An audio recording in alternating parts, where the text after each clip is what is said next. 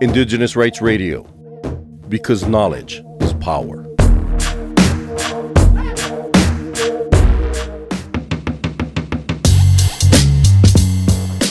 Indigenous peoples and local communities have knowledge and values oriented towards nature and amassed through generations.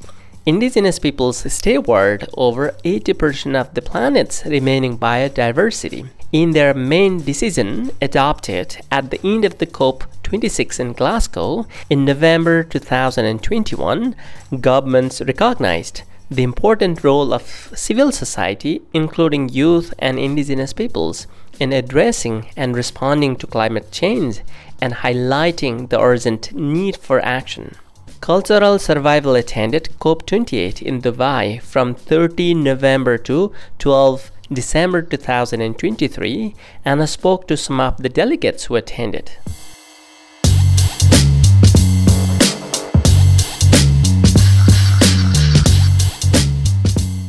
My name is Pablo Mis. I am Maya Ekchi from Southern Belize. I have been a part of the regional discussion amongst indigenous peoples, even at the global level, pushing for the need for direct financing to territories and communities.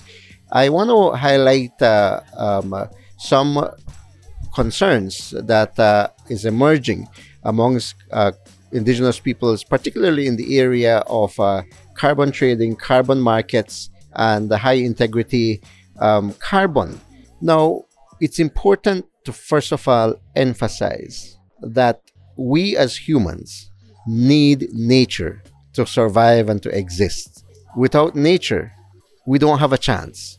Carbon markets then and carbon credits must take into account that the integrity of nature and the integrity of how indigenous peoples continue to mediate their resilience in their communities and territories must be at the forefront. This means that indigenous peoples must be trusted.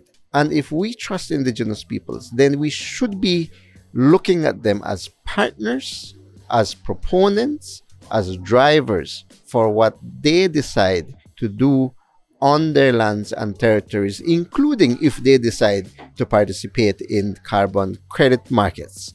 Now, when we talk about the need for scaling up investment, there is an urgent need for investment in communities and territories. In this way, we will be able to help communities to sustain their resilience, being able to maintain what remains of this planet. This really is the call on governments. This really is the call on the UNFCCC to deliver at COP28.